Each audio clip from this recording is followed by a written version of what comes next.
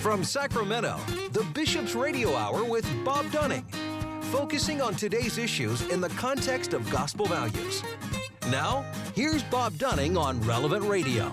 That's me. Welcome to you on this beautiful day the Lord has made as we move on into the new year, and so many great events coming up throughout the new year. And this indeed is the day the Lord has made. Let us rejoice and be glad in it. And we're glad to welcome in Deacon Daniel Patterson, who's the new coordinator for Respect Life Ministry here in the Diocese of Sacramento.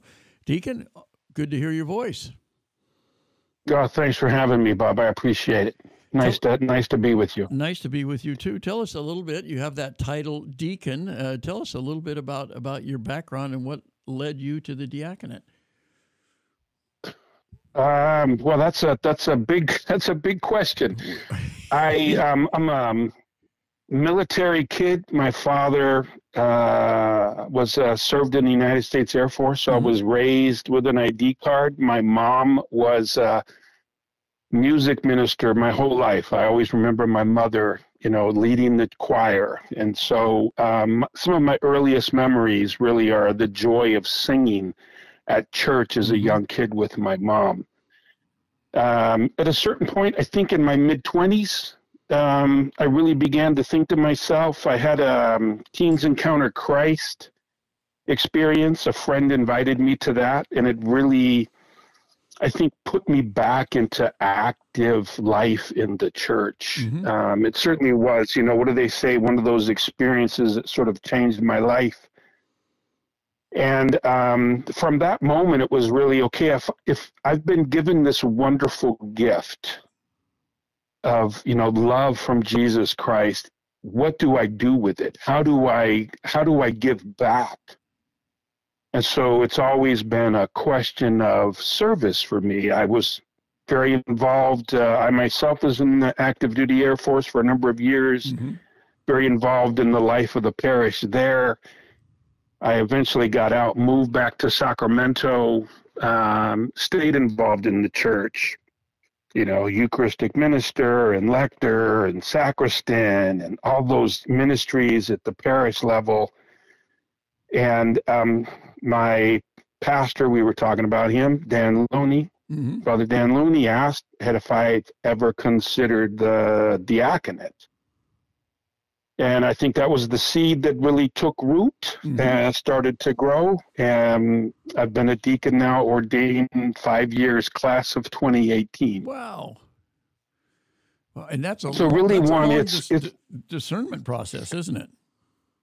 It is. I want to say it's probably 5 years from the point of application, all the evaluation, and then the formation itself is 4 years. And I think some people may not realize you're ordained to the diaconate. I'm a member of clergy, I guess is the official way to think about it, right? Right. And you don't just say, I'm going to sign up and be a deacon. No. Did you have a favorite air base that you were stationed at? So my father was stationed K.I. Sawyer Air Force Base in Upper Michigan. I graduated high school from a little small town of Gwinn, Michigan. Is that up in the UP? Up in the UP, way up in the UP by Marquette. Yeah, if you're familiar. Sure. Yeah. So I spent 5 years there. That place really left a mark on me.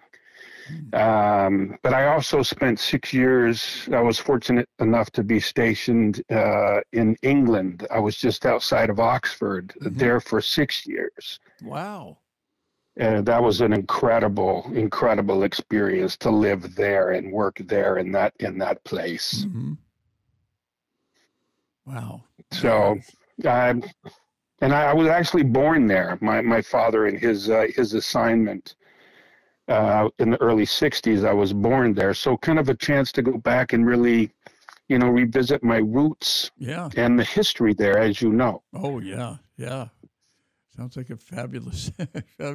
Did you have a favorite place as a child? A favorite base as a child? You know, that's a great question. You know, I was surrounded by lots of brothers and a sister, so we were always friends in that sense, right? I always had friends with me. We were at Beale Air Force Base in the early '60s. I have a lot of great memories from living there. Wow. Yeah, good for you know, you. really, it's been a great life, right? Oh, yeah. it's been a good life. Yeah, that's wonderful. So, what brought you to the Diocese of Sacramento as coordinator for Respect Life Ministry? So, Deacon Kevin Staskow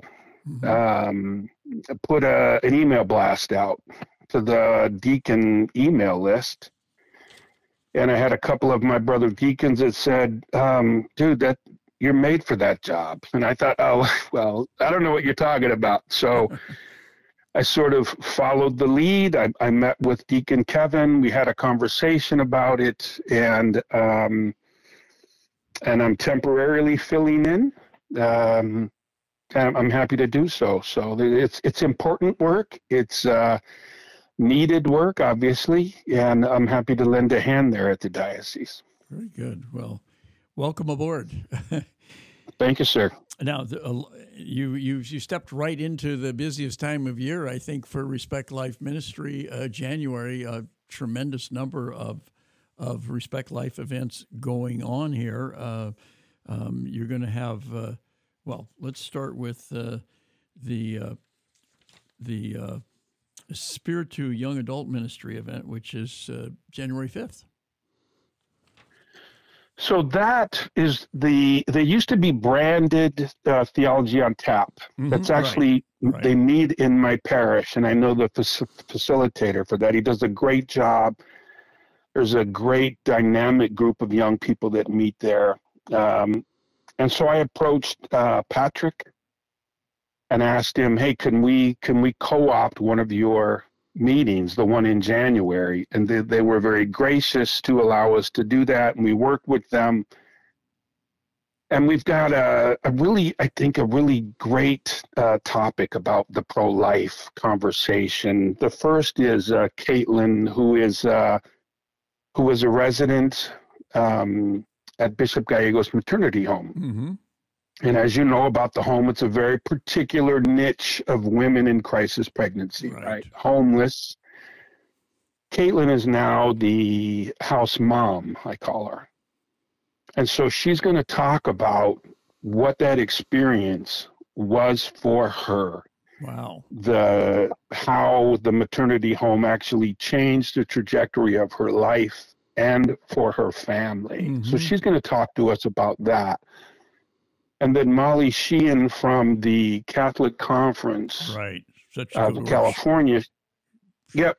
She's going to come and she's going to talk to, she does really, and she's become a bit of a friend about apologetics. How do we, people of our time, of our generation, respond to some of the, vernacular that we hear from the proponents of choice? Mm-hmm.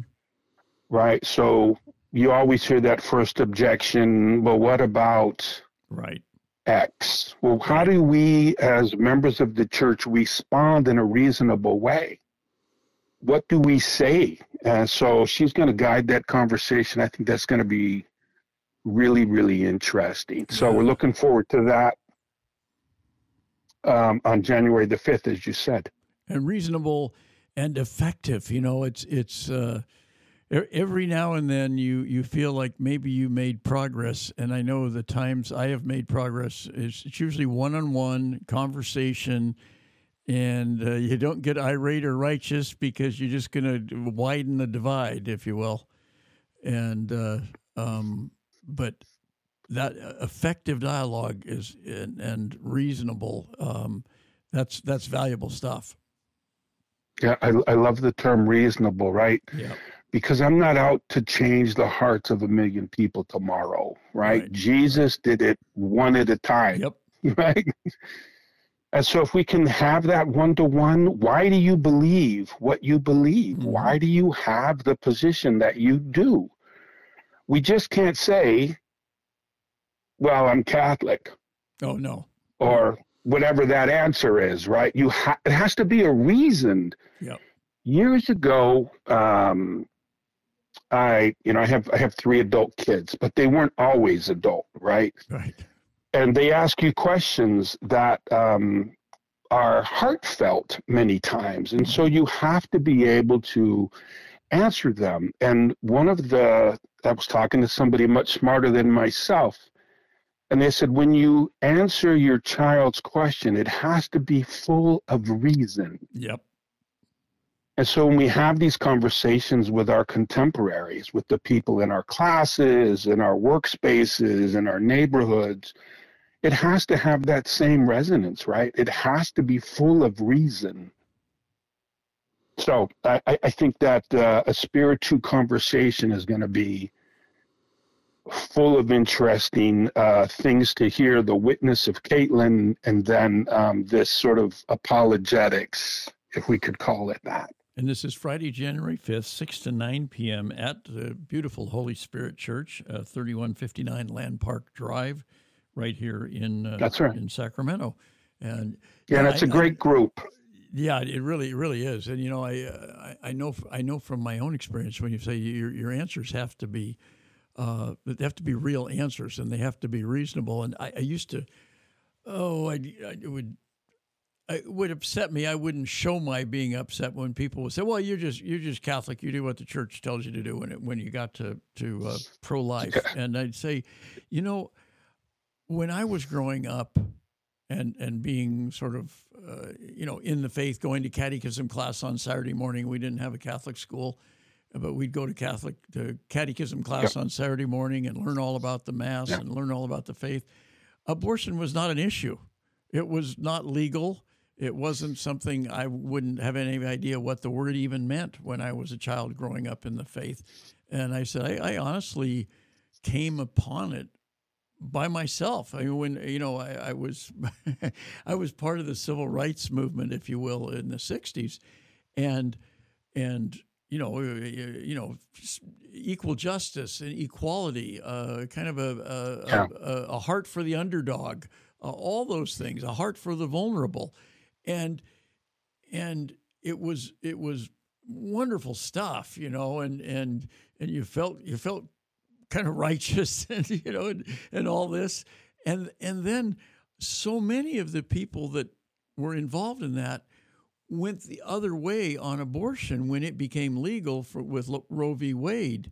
Well, actually became legal prior to that in California. Ronald Reagan signed the bill legalizing it, and he later in life said it was the biggest mistake he ever made. But it was kicking the door just slightly open, And once you kick that door open, man, it just keeps widening and widening and widening. But I was surprised so many of those people went that direction that I had sort of marched for civil rights with, because I felt like civil rights was on the other side of that issue, the pro-life side, defending the defenseless and helping those that needed help, But that was my background, and I remember saying, I'm not pro-life.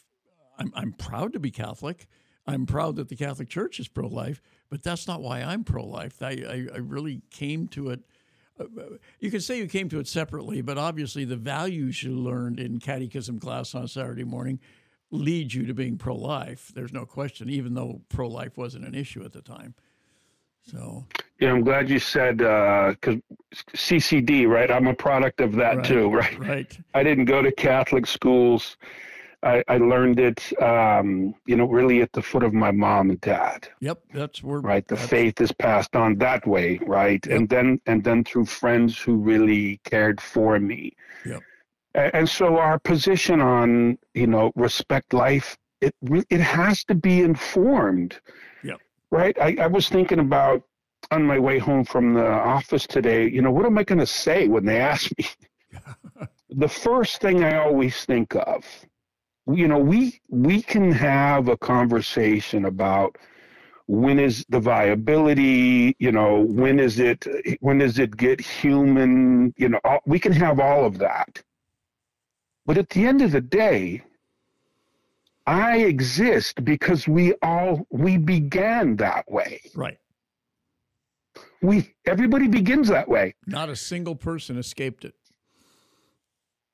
Except maybe a test tube baby. Yep. Right? There were a couple of them. There were a couple. But, right, that's the first evidence. I began that way. So how can you say it's not life? And, I find myself, Bob, that position then really informs all the other positions that I have around the dignity of the person. Why do I care about the person who's sleeping under a tarp in a field in this weather? Right.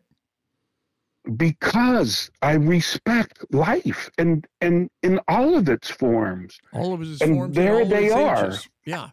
That's right.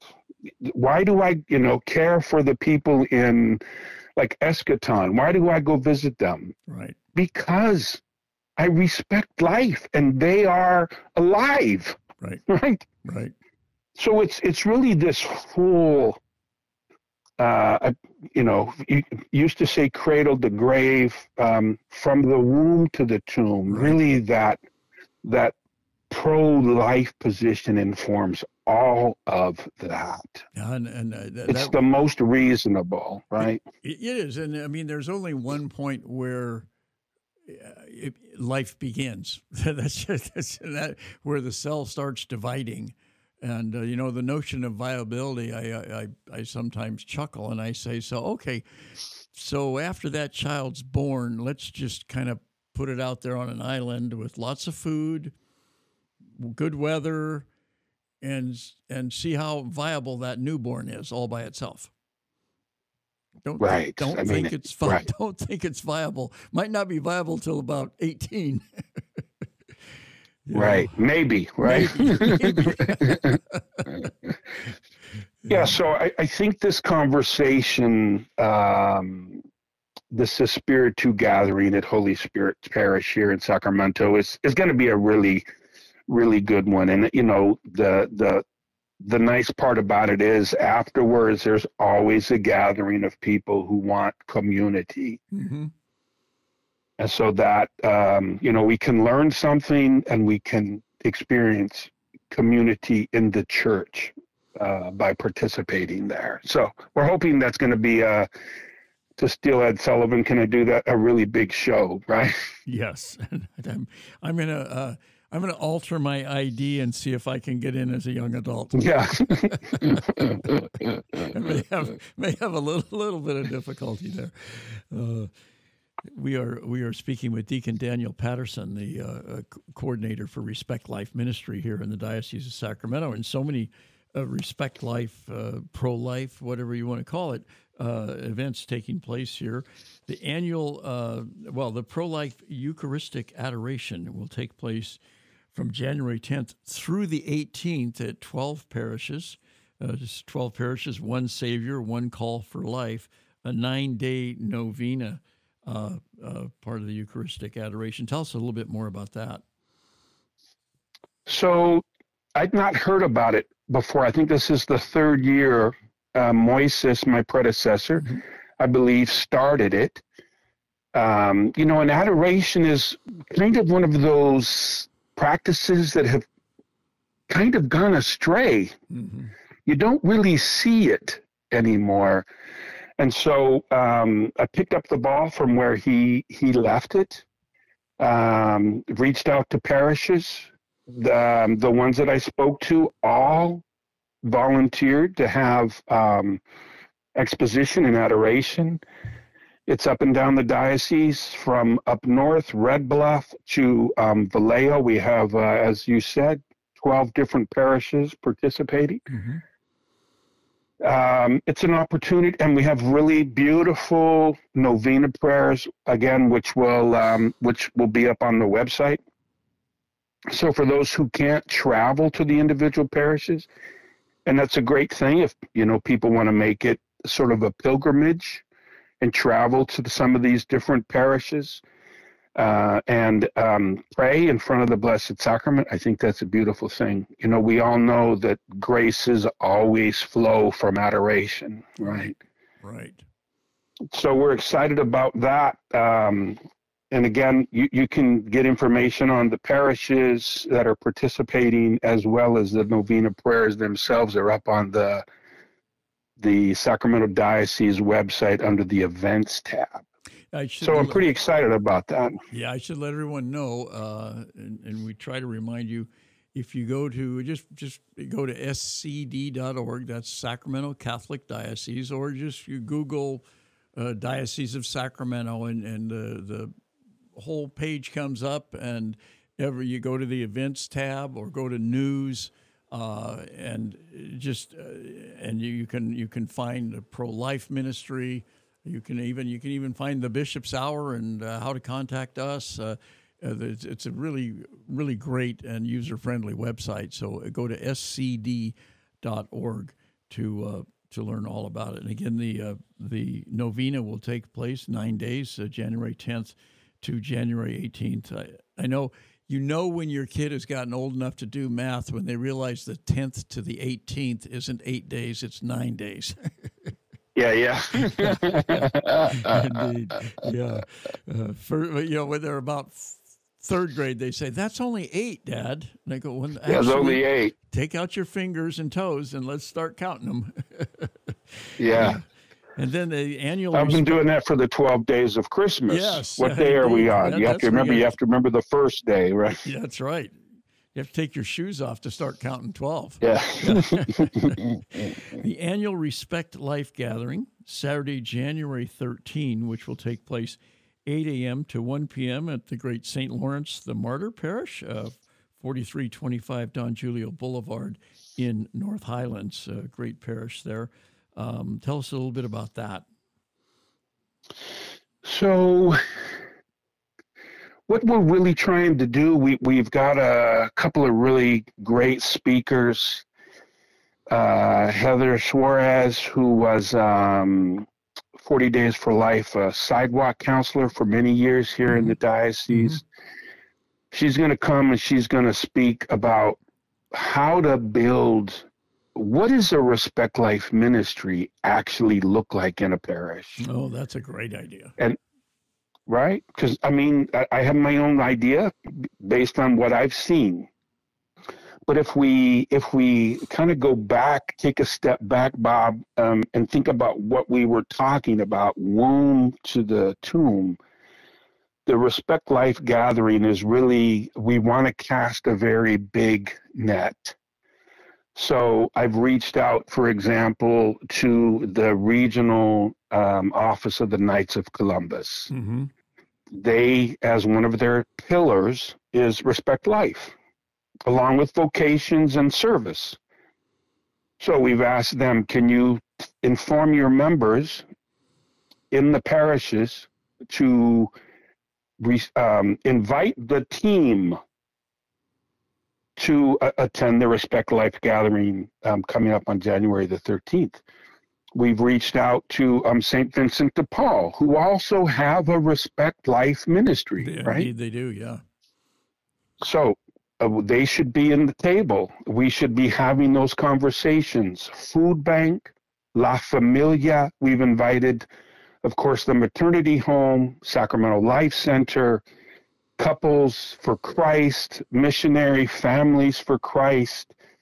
We want to have them all in the room. We've got a group coming, invited, I don't know if you know Deacon Jack Rowland. Yeah. I just put his name out there, so I pressure him, right? To have him come and, the mental health of someone in crisis, what is that? How can we help them? And so cast this wide net and bring all of these partners together, because everybody that comes to us is going to have a different need. Maybe it's food. Maybe it's, food security. We hear that term, right? Maybe it's housing. Maybe it's clothing. Maybe it's pregnancy. And we want to have all of those people in the room so that we can have a conversation together and talk about and sort of revitalize what Respect Life ministry should be. And I'm sure there's models out there. I'm brand new. Bring those models and tell us about those. What does that look like? How does it work? So that we then can, look at that model and see where else it's duplicated in the diocese. And if not, we have one to look at that we can begin to try to replicate. Yeah, that's really good stuff, because you it's one thing to, whether it's talking to somebody or being a sidewalk minister at 40 Days for Life or whatever it is, and you can give the moral reasons and the philosophical reasons and all those reasons, and the person sitting there saying, I can't pay my rent, and I all this stuff. And it's not that you're trying to take away as many reasons as they have, but when I hear stories of success, like at Bishop Gallegos and the various other pro-life ministries, the Gabriel Project, St. Vincent de Paul, the Knights, all the people that do all this great pro-life work, it's very frequently somebody just wanted some help, because they saw their situation as impossible, and they may completely agree with you philosophically and morally, but they still can't figure out how they're going to pull this off. And being able to do more than just say, you won't regret having this child, and having this child is a gift from God, etc. To say, we can help you, we can connect you with people that will help you with food insecurity and with housing and all these other things, doctor's appointment. I mean, you look at the Sacramento Life Center, people go in with no medical insurance, don't even speak the language, the English language, and wow, they come out whole, if you will, in terms of they've got resources and they've got a doctor with a real name who's willing to see them, and it takes it puts the whole crisis in a different ballgame. It's really about accompaniment, right? How do we accompany them through this situation, and what are the touch points where we can have some of these different community organizations, ministries of the church, touch them and provide that kind of support? Yeah. So that's exactly what we're talking about, right? Because I don't know the process that a woman in crisis goes through. I'm sure it's dramatic. Yeah. I can't believe that decision comes lightly. Yep. And so we want to accompany through them and let them know that we really are with them.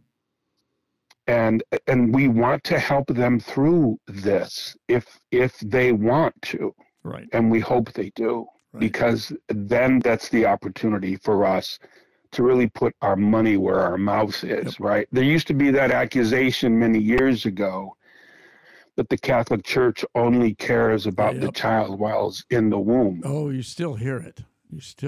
Right. It's very frustrating. Totally not true. Yep. Years ago, one of the counselors from 40 Days for Life approached a woman who had twins who was going to terminate the pregnancy. She was going to have an abortion. And intervened. That she didn't really want to, but she had some barriers to providing the life for them. Right? Housing, finances, schooling, I mean, all of that. The counselor brought that woman to Holy Spirit. And we are still accompanying her and her kids 10 years later. Wow. No surprise there.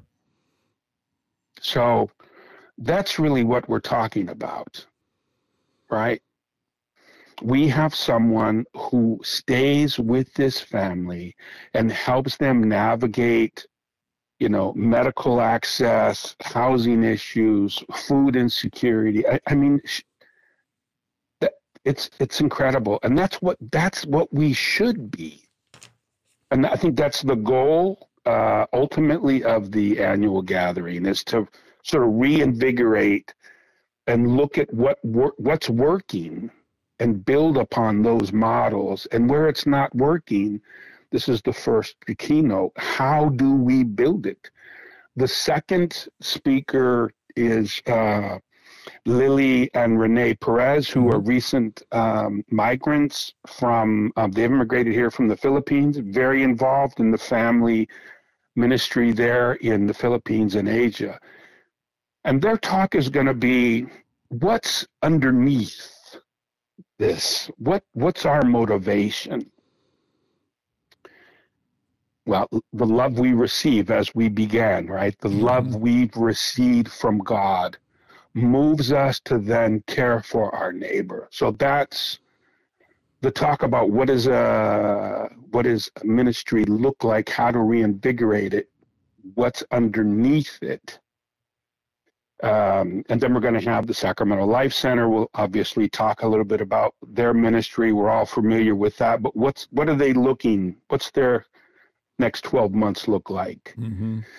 Bishop Gallegos Maternity Home is going to talk, because we're talking partnerships, right? Right. And you're familiar with them. They do not do it by themselves. No, they don't.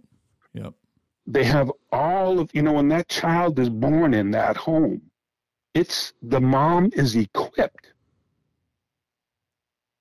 There's a crib there, there's diapers there, there's clothing there, there's nurses that come in and do assist with breastfeeding, with infant care, right, postpartum. I mean, it's all there. Yep. And so there's a model that works of community engagement. And then the last one is going to be Molly again. God love her, from the Catholic Conference. She's going to talk to us about, in California, we're not unique in terms of the assault on life here in California and some of the legislation that they pass. Abortion tourism, right? Right. And Molly, of course, for people that don't know, is the Respect Life coordinator for the California Catholic Conference, which represents all the bishops of the state of California. So she's going to talk to us again, what's on the plate, what's in front of the legislature, what are they lobbying on behalf of the bishops for, and how can we as a community of faith get involved? They have that legislative network. What does that mean? What does that look like? How can we activate that kind of engagement before it becomes law? Because once it becomes law, it's a different fight. Sure is, yeah. So that's sort of the thinking around the annual gathering. We're excited. I know Father Alvaro Perez there at St. Lawrence. He's a great man, great priest, great pastor. We're happy to have him host us. It starts with the daily mass. The bishop will preside there, and immediately after we'll have the gathering. And the mass starts at 8 a.m. And 8 o'clock. Yeah, and if for questions or to sign up, contact Yasmin Ortiz. She's at J Ortiz, O-R-T-I-Z, J-O-R-T-I-Z at scd.org. And very quickly, because we're against the clock here, the handle's coming down.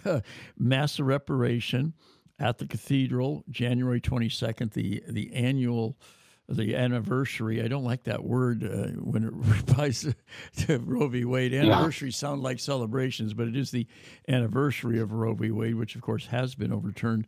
That will be January 22nd at the Cathedral. It's the normal weekday mass they call it the noon mass, but it actually starts at 12:10 p.m.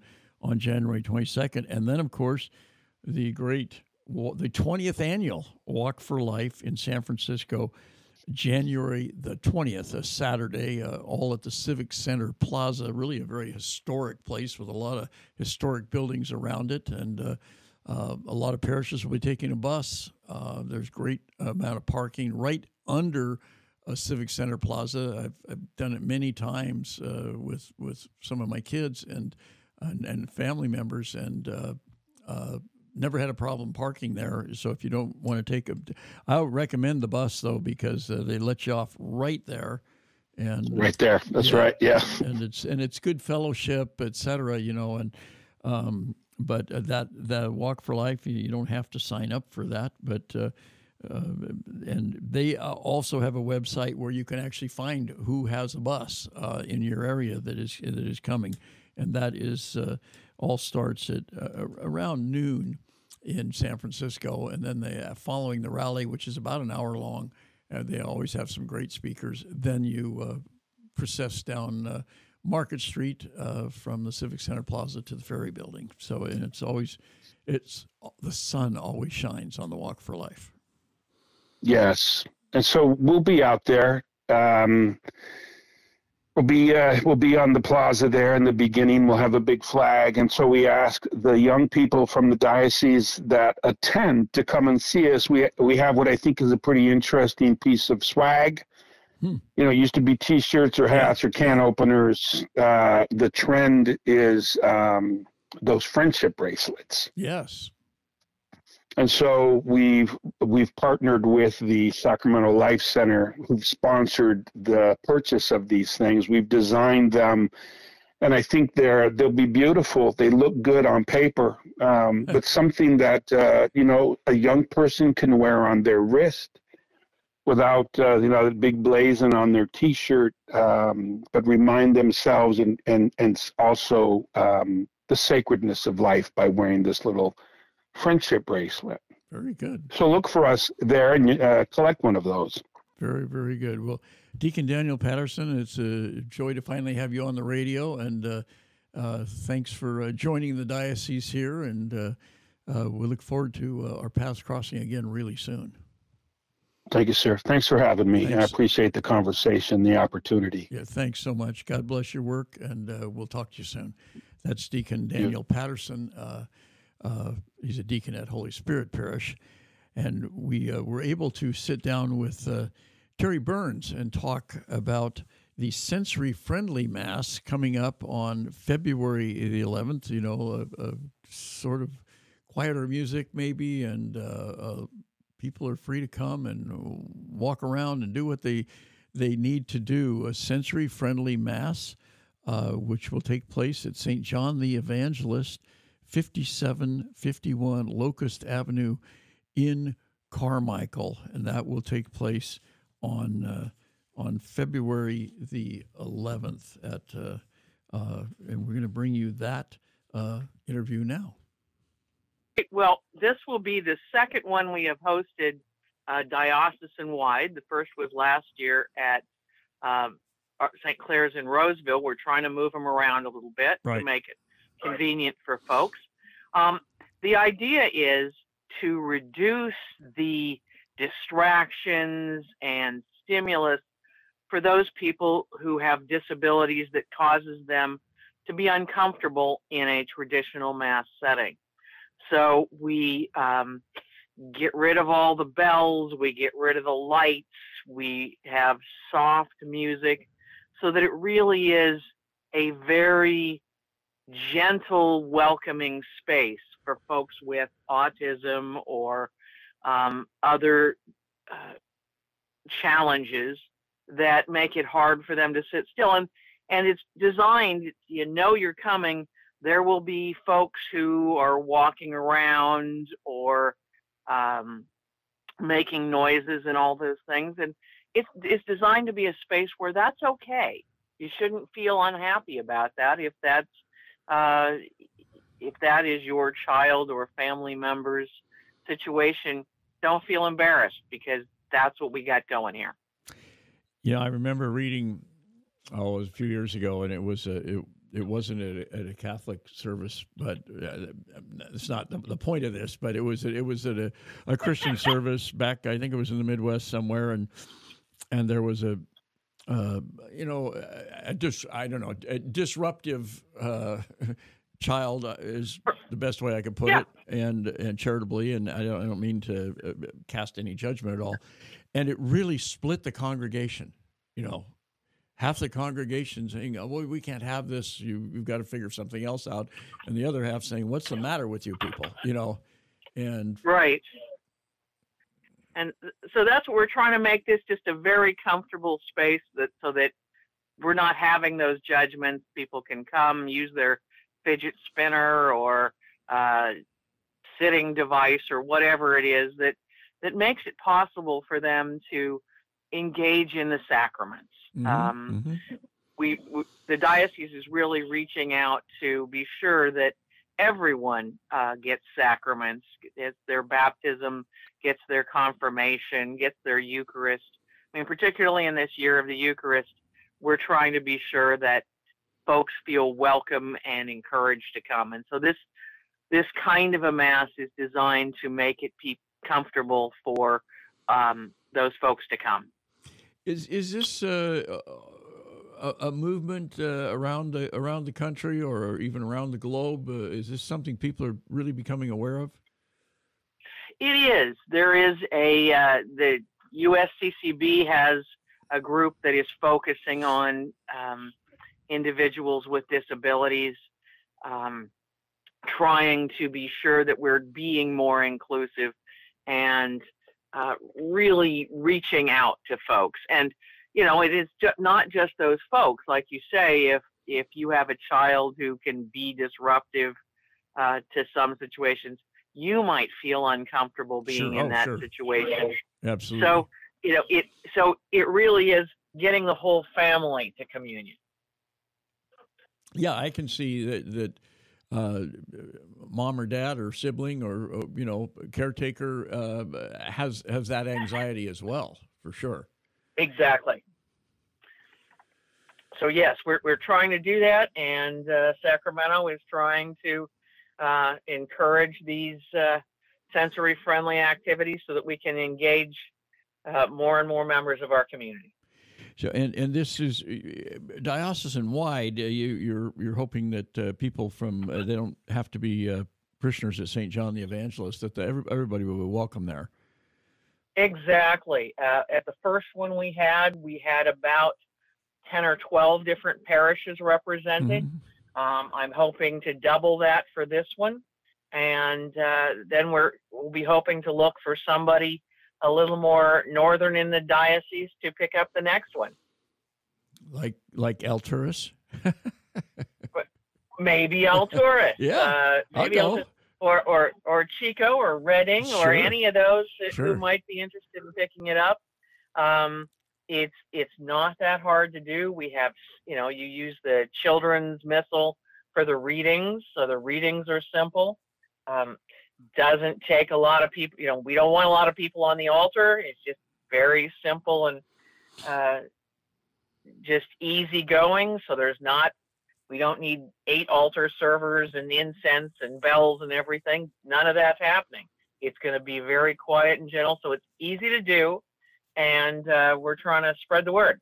Terry, talk about your involvement in this. What's your role, and how did you get involved?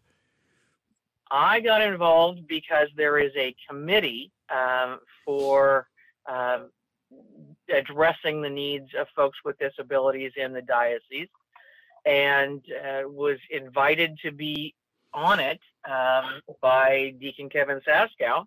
And so I got engaged in that respect, and I'm just finding it really rewarding. We also are doing workshops for catechists. More, and I got asked to do it because I've been a catechist for some time, and we're finding kids with different disabilities in our catechism classes, and how do you teach those kids? So I was looking for resources on how to do that, and they said, "Gosh, you seem like you're interested. Let's put you on the committee." So we're always looking for folks who are interested.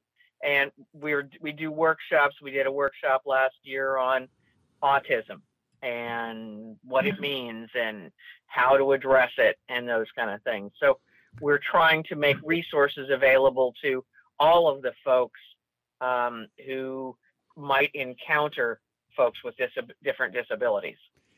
Well, it seems like there are so many hurdles, so many challenges, and I'm sure you're aware, as I'm assuming, that one size doesn't fit all either. Oh, so absolutely true. Absolutely true. No, we have, you might have a young person who is wheelchair bound and has difficulty speaking, but it is absolutely, the Stephen Hawking example, can't Right, speak, right. but isn't absolutely getting everything that you're saying. On the other hand, you might have a kid who uh, appears to be, able to be a football player and out doing all those things, who is just slower in picking up the concepts that you're trying to teach. So absolutely, there is no one size fits all, and that's why we're all looking for resources to address those kids in our classes. I presume you may even have kids who want bells and whistles. Absolutely true. Absolutely true. And kids who want more stimulus, that is kind of a lesser problem. They can get, their parents can bring them and stimulate them in different ways. But you're absolutely right. There are kids who need to have more going on, who can't just sit quietly when things are very quiet. So it is, as you say, a child by child basis. So, given that, what sort of, as you and your committee and all the people that are working on this, what sort of challenges did you face personally and the committee in putting this together? I find it fascinating, but also very challenging. Well, the first challenge is that people don't know what it is when you first say a sensory-friendly mask. Mm-hmm. And we got calls going, what kind of crazy stuff is this? And, right. Has this been approved by the Pope and all those things? Like, no, really, it's fine. It'll be just fine. Don't start taking shots at it before you know what it is. So that was the first hurdle. But beyond that, it is one more thing for priests. Our priests are already overburdened, and one more thing to fit in the schedule. So that's always there. We need a church facility that can easily accommodate folks in wheelchairs who need a space to step out. Not all of our churches are designed for that. So those are kind of the things we're looking at that have been challenging. But the first one is that folks judge it before they go, and I'm hoping people will come and see how beautiful it is to engage all of these folks who are not always welcome in traditional mass settings. Do you? Yeah, I hope the same. Do you get input from parents and caregivers? Absolutely, and we have a number of those folks on the committee. But yes, we're reaching out to folks in the different parishes and saying, what do you need? What will work? I know when I first started to bring this to St. John's, Father Dominic said, what do I need to do? So I've given him a number of resources. I've talked to folks in our parish community saying, do you think this will work? Do you think we could do this? Just given our facility and what we've got going on. So talking to folks, seeing what their needs are, seeing how we can accommodate them is absolutely a critical part. One of the things we do is we offer gluten-free hosts. And so we need to ask folks, is that something you want? Is that something you need? And in different settings, the answers to those questions will be different. Wow. Is gluten implicated in autism? I don't know the answer to that. I just know that some of our folks regardless may prefer that, yeah.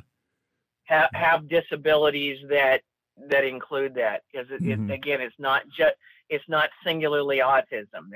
We have folks who have any number of disabilities, and So anything that we can do to make this a more welcoming environment is what we want. Is there a manual for any of this? I'm sorry, is there a what? Is there a manual for any of this? It's starting to be there. The U.S. conference has some suggestions and guidelines. So yes, there's, but I won't call it a manual. I'll call it a couple of pages. Yeah. But building probably. Exactly. And we're all working on it. We took notes last year when we did the one at St. Clair. How can we make this better? What do we need to do? We'll do that again after this year, and we'll just keep building that. So I'm a parish priest, and you approach me, and I say, yeah, I'll be on board. I'm happy to try to make this work. What kind of instructions, what kind of guidelines would a parish priest have for the sensory-friendly Mass? To use simple readings, Mm-hmm. Generally the children's liturgy, to keep the homily short and easy to understand. No lights, no incense. Keep the music very gentle and very soft. Limit the music so that we're not singing a lot of different parts of the Mass. Just keep Mm-hmm. it spoken.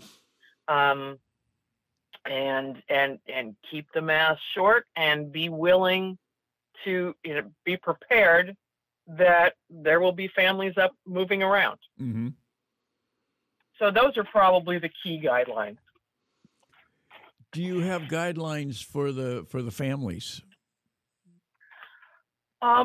Not specifically. We encourage them to come, as they are. We have ushers there to help them get into the building, to know where the restroom is. We have a quiet space that, if your child really does need to come out of the big church, move them out to a quiet space. We can do that. But beyond that, we just encourage them to participate with us as they can and be comfortable there. Is there any evidence one way or the other that it would be better in a small chapel or in a cathedral, or is the size and grandeur of the building, does that have anything to do with this? The grandeur doesn't seem to. The issue is compactness. You don't want to have a crowding situation. Mm-hmm. So, we want plenty of room for families to sit by themselves without Being immediately next to other families with different issues. Right. So a small church, you might want to not have not a diocesan-wide Mass. But otherwise, the decoration doesn't seem to be an issue. Mm-hmm. So I'm curious. Obviously, this will take place February 11 at St. John the Evangelist in Carmichael, 1:00. Mass starts. Where will people go the next Sunday, or the previous Sunday, or Sundays after? Well, with COVID, we've kind of gotten in a space where folks can go to Mass online, but and many of these families go to traditional Masses where they feel comfortable, where they feel welcome, and often have to slip out to the narthex and take their child out to the narthex if they can, or do that. But a lot of them don't go every week just because that member of their family doesn't seem ready to do it. Right. So yeah, in an ideal world, we would have one of these Masses proximate for everyone every week. Yeah. I'm hoping to have them regularly enough that people feel welcome at least once a year. Is there and I know there's so much go into it logistically and time wise and everything else that right now it's not possible to. I mean, it's almost in an experimental stage, if you will. But Absolutely. But it seems as if, and I wonder if some parents, if maybe if you had them a little more regularly, like you say, that's something that would be a great goal. But if parents actually would find, or caregivers, that it may make being at these sensory-friendly masses may make it easier to take their child ultimately to a mainstream mass. Hope so. Absolutely. I would certainly hope so. And that would be a goal too. And, once priests have done it and say, I get this now, I can do this, I want to be active. I know St. Clair and Roseville is doing them on a parish level on a more regular basis. Oh, very so good. It's, getting that first try in there and go, oh, I can do this. So hopefully we'll get more that are just not diocese-wide, but just happening on a parish level. Yeah, which ultimately would just be fabulous, we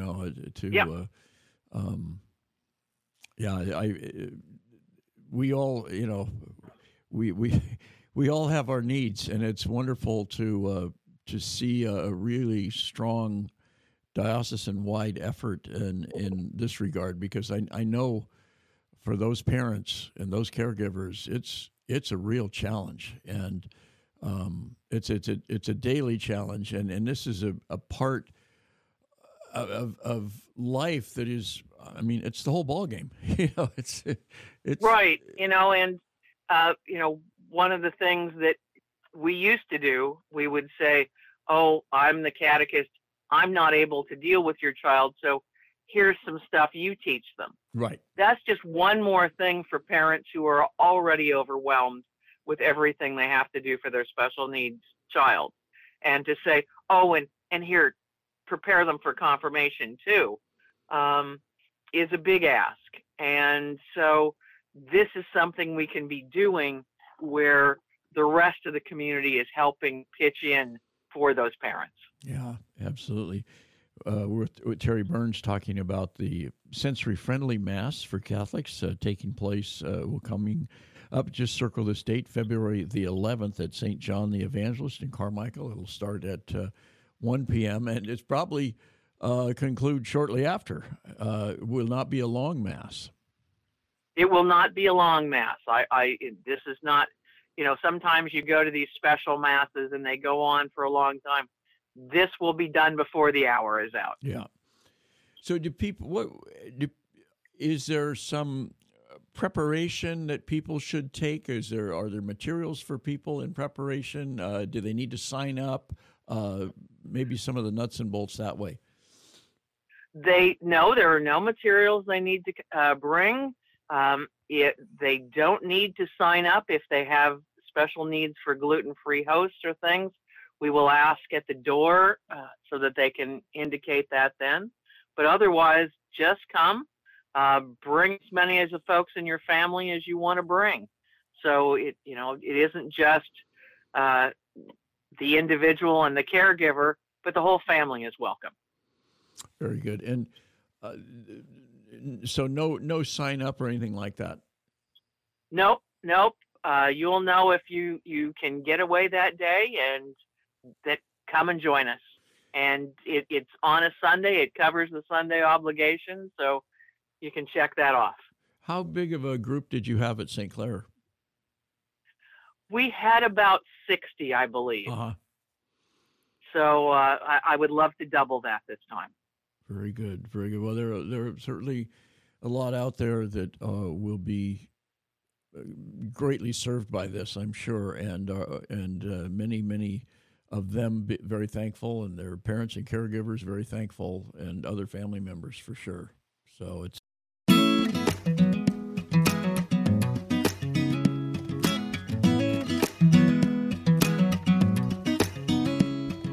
Well, here I am in a river of questions. Can I pour my heart out to a listening ear? Well, I see this life, its valleys and mountains, and I think of all the roads that brought me here. Oh, that brought me here. Walking down the road.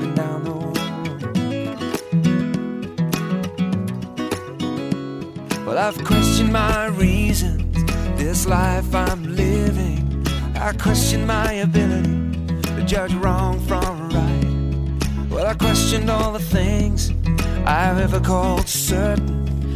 My race, my religion, my country, my mind. But the one thing I don't question is you. You really love me like you say you do. You really love me like you say you do. So hold me, 'cause I need you to hold me. Well, I've questioned significance, meaning and relevance. Does the work I'm doing really matter at all? Well, I question my friendships, alliance, dependence. Who will still be here